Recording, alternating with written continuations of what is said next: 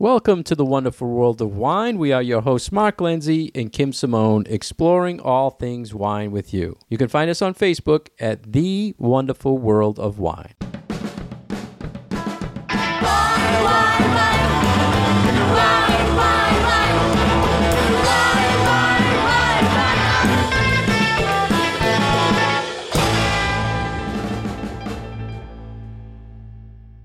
Hello again, everybody, and welcome to the wonderful world of wine. Kim and I are here to talk all things wine with you. And how are you today, Kim? I'm doing well. How about yourself? Everything is great today. Great. Let's talk first to our listeners about what did we Google ourselves before we get into the wine topics of the day. So, Kim, what did you research this week? So I wanted to do a little bit of research looking into what were some of the wineries that have been affected by all of these fires in Australia that happened throughout the month of January. So, lots and lots and lots of damage and destruction and acres of land burned, but it doesn't appear that too much of the wine growing area was impacted. That's not to say that these areas don't have vineyards, but that vineyard areas under vine weren't necessarily part of the things that got burned. So some of the information that I gathered was that only about 1% of the vineyard acreage was impacted by the fire, but there was one region of Australia that did get hit particularly hard, and that was the Adelaide Hills region. Something like a third of their wineries were impacted by the fires. So this is ongoing, and we shall see how the country recovers. But as far as impact on wineries, doesn't seem to be the same or a similar situation to what we see in Napa and Sonoma every couple of years. I saw a graphic on comparing the Australian fires to like the fires in California. Did you see the size difference? Yeah, it's unbelievable. pretty crazy. Huge. Yeah. And the animal loss amazingly was crazy. huge. And what about yourself for your Googling this week? This week, Kim, you'll like this because it's a sparkling wine stat. Ooh. The top selling sparkling wines in the United States in U.S. dollars. The top money-making sparkling wines. So give me a guess, Kim. What do you think is the biggest money-maker sparkling wine in the U.S.?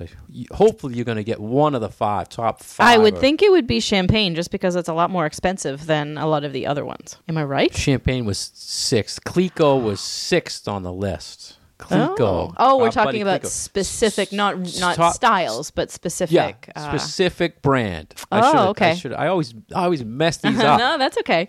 So- all right, so I figure there has to be a Prosecco in there. So The leading Prosecco is the did biggest Prosecco one. win? Okay. So what is the leading money-making brand Prosecco? Let's see. Would it be Mianetto or maybe La Marca? Those are the two that come to mind. Correct. Aha! La Marca, which is owned by Gallo, was number one. That pretty light blue label that really stands out on a shelf. So Italian sparkling was number one. Corbel, California, sparkling, number two. Cook's, California, sparkling, number three. Barefoot, number four. Andre, number five. Cliquot, number six.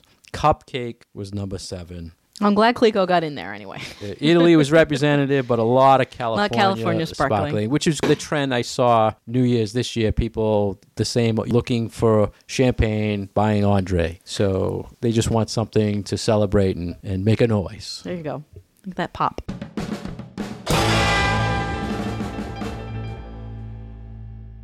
Our first topic today on the wonderful world of wine comes from France. Bordeaux winemakers are now promoting rosé and white wines to young drinkers. This is a French statistic, Kim, right? What are they drinking? The young drinkers are not drinking reds, so the French winemakers have to adapt, and they're doing whites and rosés.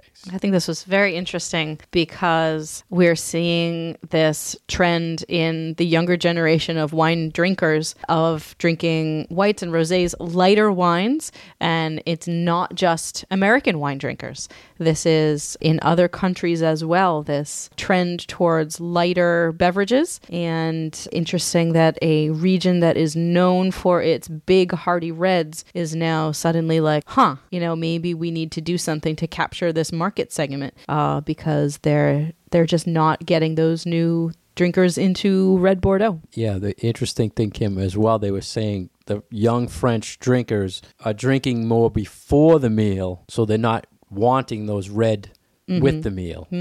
Interesting. Yeah, So wine is more of a cocktail, is more of a starter, as opposed to your beverage with your meal. Yeah, so they don't want that heavy red Bordeaux. Give me a quick something to quench my thirst, white or rosé, which you were saying the U.S., they're saying the younger drinkers are not drinking at all. They have more of a sweet palate. So this is interesting to look from the perspective of the French youth and what's happening over there. I can imagine that Bordeaux has a little bit of a harder time with those novice or starter wine drinkers because, I mean, it is a wine that's a bit of an acquired taste. I mean, it's a little hard to get into.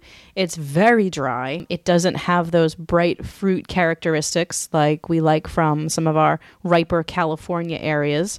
I mean, yes, it's made from familiar grape varieties. It's mostly Merlot. There's some Cabernet in there too. And those are very popular, powerful wine grapes. But I think that the style is something that takes you a little bit of time to understand and get into. And, you know, Bordeaux has seen other issues as well. They've always tried to be big in the market in China, and they're seeing some slumping sales there. Although with this tariff issue to getting wines into the United States, that may change. So who knows? But had a couple of rough vintages climate-wise, which is not unusual in other parts of France as well. Burgundy's had a couple tough vintages. Bordeaux has. Champagne has. So between dealing with changing consumer trends and the weather and politics and money, all of these play together. And you mentioned trends, Kim. I've heard, you know, where U.S. wine growers, they see certain varietals are trending, so they'll start changing what they're growing to adapt for 4 years down the road. But I've never really seen European trend like this where they have to look now. This is a country that grows a lot of red grapes. Now, they have to change. And sometimes they're not allowed to change based on where they are. So if you're a producer and they're telling you, the government says you have to grow red grapes where you are, Cab or Merlot, and all of a sudden you have to make white wine. Yeah.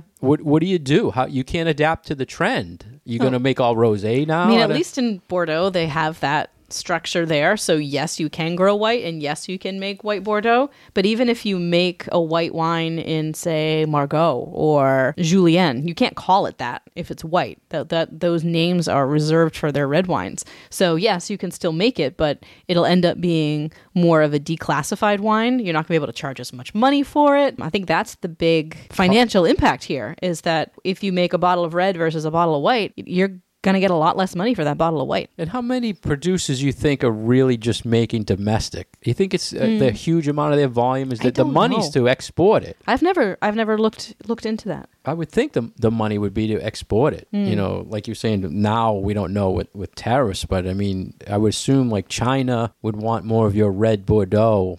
Are you going to now limit your domestic product because of the trend of the young people? Yeah. Maybe it's just one question in a lot of questions where they're seeing this one market segment having different ideas of what they would like to be drinking, and then they need to incorporate that into their overall planning for what they're going to have their winery and their vineyard do. Here's my other question, Kim, for you. And I know you've been to France and Europe. What is the drinking age? Because when they're saying young drinker, are they talking like the 10-year-old kids? No. I think it's right? 18. So when they're saying young, they're saying that people are just starting to drink? Yeah, so I think that they're probably talking about either late teens or more likely probably folks in their 20s. All right, so... Yeah, we're not talking about 10-year-olds here. Well, that's why I'm just, it's Europe verifying here. If they're saying the kids are getting to the table and they don't want to drink. That's right, those kids just don't want that red Bordeaux anymore.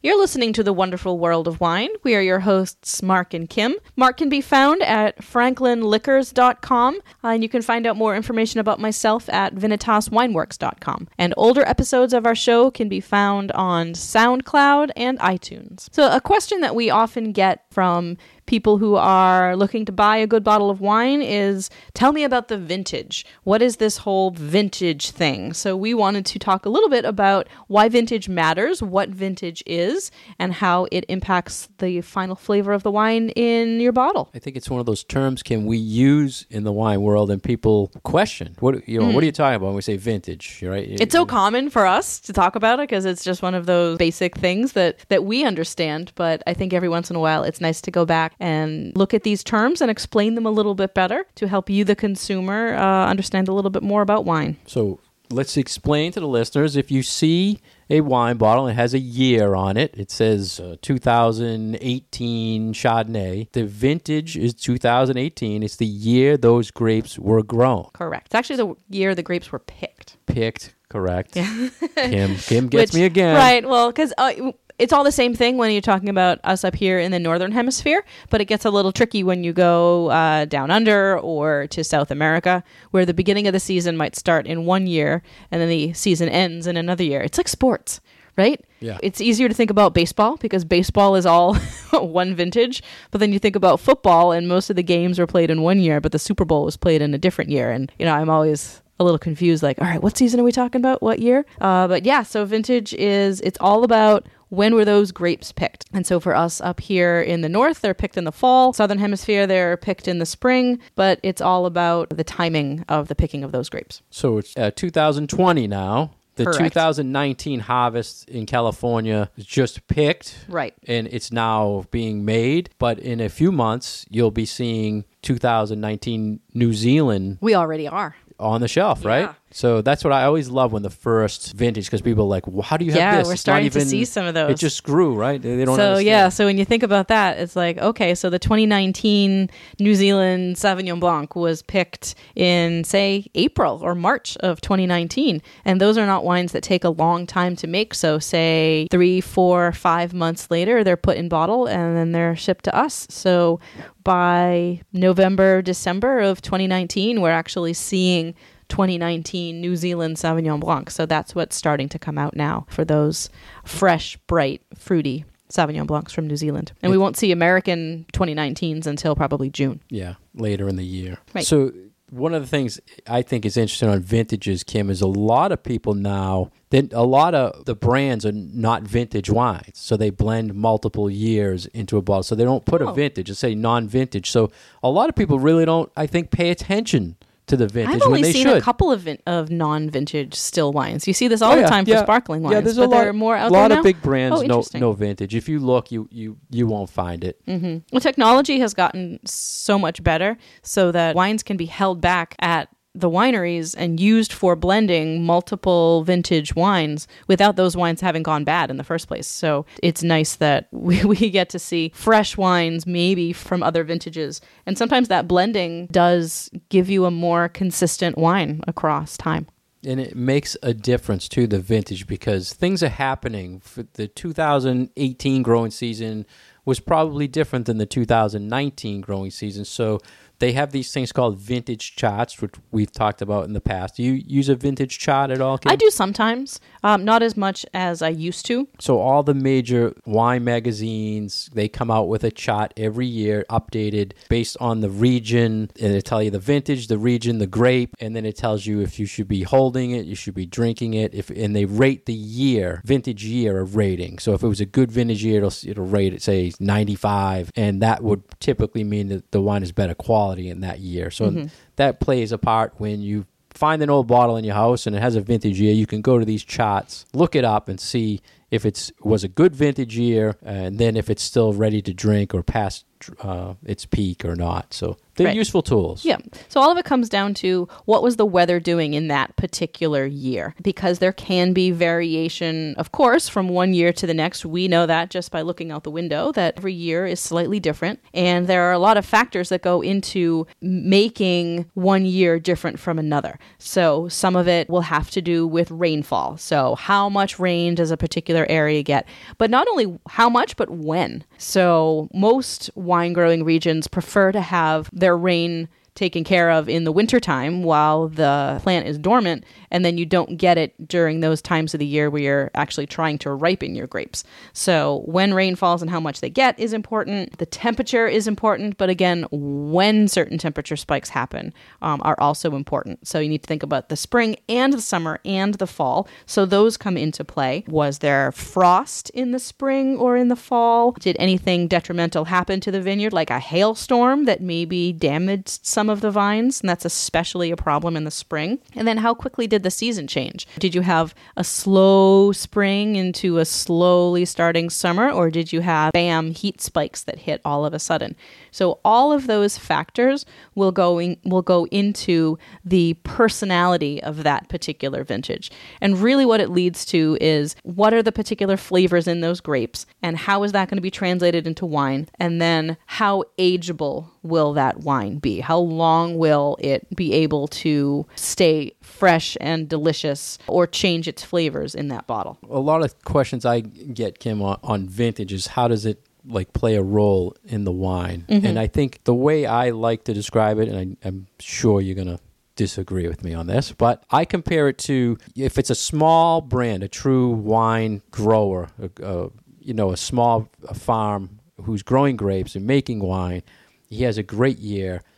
He puts out a wine. The next year, say something happens, like you said, something during harvest, or he doesn't get the right fruit set. He's still going to make wine with what he gets for a crop. So, but the flavor might change because the grapes weren't the same as the previous year. So a lot of times people say, well, I had that wine, then I bought it again, and I didn't like it. Well, the chances are it's because something happened in that vintage year and he had to make the wine with that fruit. Right. So I always compare it to, you don't get that vintage variation on the bigger brands. It's always the same style. And the smaller guys, you take a chance on that variation. So if you like something, make sure you ask for the same vintage when you go to get it again, because they change. And I've seen them change. I've had wines where I tried and I love them. I order again, I notice the vintage has changed. I try it, totally different. Go to the spec sheet and there's changes. Source different fruit, different percentages of the grapes.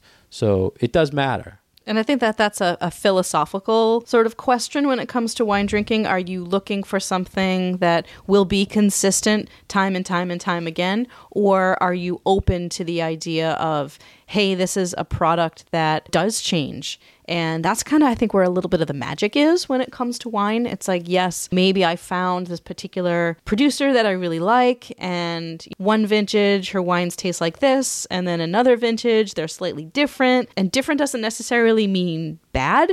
It just might be this vintage was a little riper, so there's a little bit more fruitiness, but then this other year, it changed a little bit. It's more minerality, but I like it better, even if other people like the fruitier style. So it's a lot of it is finding your particular style. And if you even want to go down that road of trying those wines that maybe do have that variability from year to year. Has it happened to you, Kim? I know you have certain brands you love. Have you ever said, wow, this, I don't remember it having this flavor or this being this way or this much acid or... Oh, yeah. I feel like that happens to me. So a little bit more with the European wines than with the California wines. California vintages are way more consistent because the weather is way more consistent. So you do get more of a similarity from vintage to vintage for California wines. And I find this more often in French wines than I do really anywhere else. See, I think that was your way of being politically back to my point, but I'll figure it out someday, Kim, how you replying.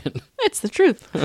So on that point about having something and it changed, I've had it happen a few times to me where I taste the brand and I love it and I'm amazed at the quality for the price point. And then it runs out because I recommend it, people buy it. And then I get it again and I taste it and I'm like, what happened here? Was I crazy? And then I look and the vintage changed and I get disappointed. Yeah, that can definitely be disappointing. I mean, sometimes you find that you're pleasantly surprised. You like a wine and then the vintage changes and you change it again and you're like, oh, this is even better than I remember it. So sometimes that happens too. So I think that it's good to keep an open mind, but the idea for people of trying to remember what was a good vintage and, this particular area was good this year, but not this year is very daunting. And I think that this is something that can sometimes get in the way of people's enjoyment of wine. It's like you feel like, there's all this stuff I have to think about and I have to remember, was this a good year? Was this a bad year? Overall, wine has gotten better and better and will continue to get better and better because even though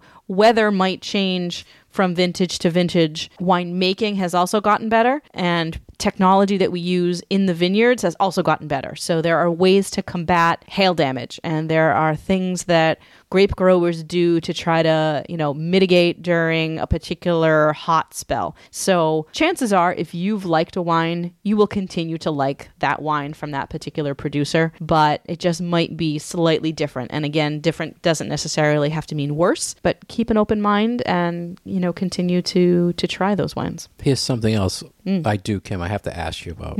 So I taste a wine with the sales rep. I order the wine gets shipped, and it's a different vintage. And that's so frustrating. I refuse it. So then they question me, why, it's why? Like, first off, I get mad that the people selling the wine don't understand why I would send it back if it's changed. My question to you is, in the restaurant business, you make wine lists way in advance. When you change when you then take the product in and the vintage changes, do you accept it or do you reject it? We generally do not. Do not accept it? Do not accept it. We try to stick as closely as we can to those wine lists because those were the vintages that we tasted. And we only change our wine lists twice a year. And we do all of the choosing of the wines for the wine list by blind tasting. So we taste everything before we decide to put it on the wine list. And we are very specific about, yes, this is the vintage of the wine that we tasted. So therefore, that's the wine that we want on the wine list. And usually that's what leads to allocation. So if you had a 2017 Cabernet you love for your list, and then I wanted to get that, they usually would say, if it's a low amount, they would say, no, we got to save it for Kim's restaurant because she wants that on her list. So. Right. Because we want to keep that consistency because we can't be reprinting wine lists all the time. Well, I'm good to hear you have the same mentality as far as that. So I just baffled at people that are in the wine business who don't think it's a problem. Yeah, that's sort of surprising. And and I hear from consumers all the time, and especially with higher end things. Somebody is at a dinner and we taste a wine and they want to buy it. It's our responsibility to make sure that the wine that they get is the wine that they tasted. And I feel very strongly about that. Whether it's just somebody sitting at the bar and they order a glass of wine, we want to give them that wine that's on the list. If we say it's 2017, we want to make sure they're getting 2017 because we know specifically how that wine tastes. Which means your wine list, the vintages that are on the list are always current. As best as we can.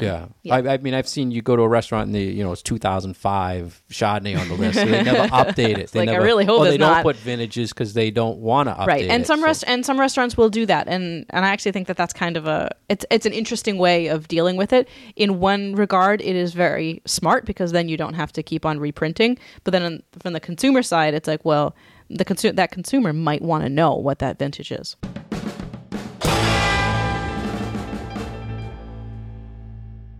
You're listening to The Wonderful World of Wine, and we're your hosts, Mark Lindsay and Kim Simone, exploring all things wine with you. You can find us on Facebook at The Wonderful World of Wine. Next, we want to talk about a story that was in drinkbusiness.com about heat waves in the Champagne region in the 2019 vintage year. It's funny, first, Kim, how these sparkling stories all appear in things to talk about because you being the sparkling person. I love my bubbles. So they're saying the harvest in 2019 in the Champagne region of France was down 20% this year. And I know, Kim, you were out there just after harvest, right, this year? Did they we were there mention in November. this when you were there? We didn't talk too much about vintage size. A couple of the places that we went to, there were a lot of conversations about climate. We definitely had conversations about that this was a warmer summer because there was a heat wave, but I don't really think we talked about numbers. So speaking of numbers, the French government tells these champagne producers how much the maximum they can grow, basically. So they have so many acres of land. Within those acres of land, they are allowed to get so much vines growing on those acres. And they were saying because of this 20% down, they were like 5% lower in the growing of the grapes too, right? So and they set how much they can charge for them, and there are all of these rules that they have to follow. So what happens, Kim? Tell our listeners, if it's a bad harvest, what happens to the grapes in Champagne? Why it really hurts production? So Champagne is the most northern grape growing fine wine region in France, and it's generally pretty cool there. It's not a place that gets like really hot summers. It's not Tuscany, it's not the Mediterranean coast. It's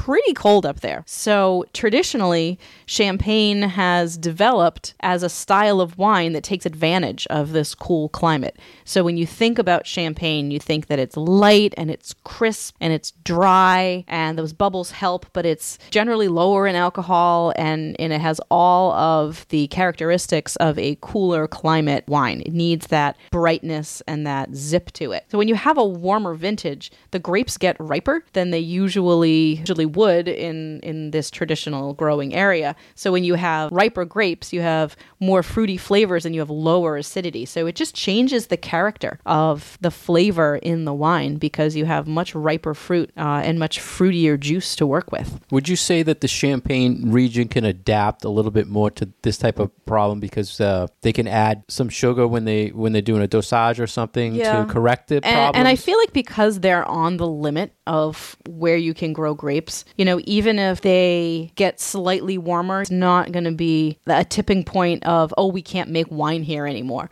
It's just a matter of, oh, the style of the wine is changing. So I think because they're on the outer limits of wine production anyway, being able to adapt is the thing that they'll just have to do. But it'll probably be a little bit easier than, say, in a place where, oh, now we can't make wine anymore because it's just too hot. There was another story, keeping with the climate change, there was another story related to this, which was in National Geographic, about climate change is affecting the flavor of French wine. And it looked at some pretty amazing stats. They looked at temps going back to like the 1300s. And since that time, they feel harvests are moving up like 2 weeks earlier significantly, now. yeah. So that greatly affects the fruit that's being produced in France. Because a lot of these winemaking areas have been doing it for so long and they keep really good records. So they literally have records as to when did they start harvesting the grapes back like 700 years. So over all this time, they've been able to keep track of when harvest traditionally took place overall, and now we're seeing that harvest is typically about 2 weeks earlier than it ever had been before. So we've always said that grapevines and vineyards are a great indicator of when things are going on in the climate, and this is just another indicator of that. Our listeners are probably saying, climate change story, I know. It's the world of wine. And this is what winemakers are climate. talking about, though. When I was in France, this was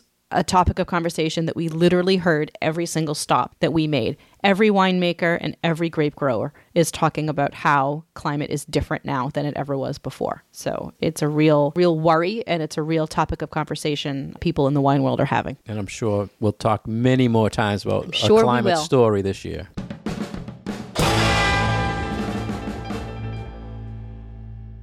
Thank you for listening to The Wonderful World of Wine. We've been your hosts, Mark and Kim. You can find us on Facebook at The Wonderful World of Wine, where you can leave us your questions and your comments. And older episodes can be found on iTunes and SoundCloud. Cheers. Wine, wine.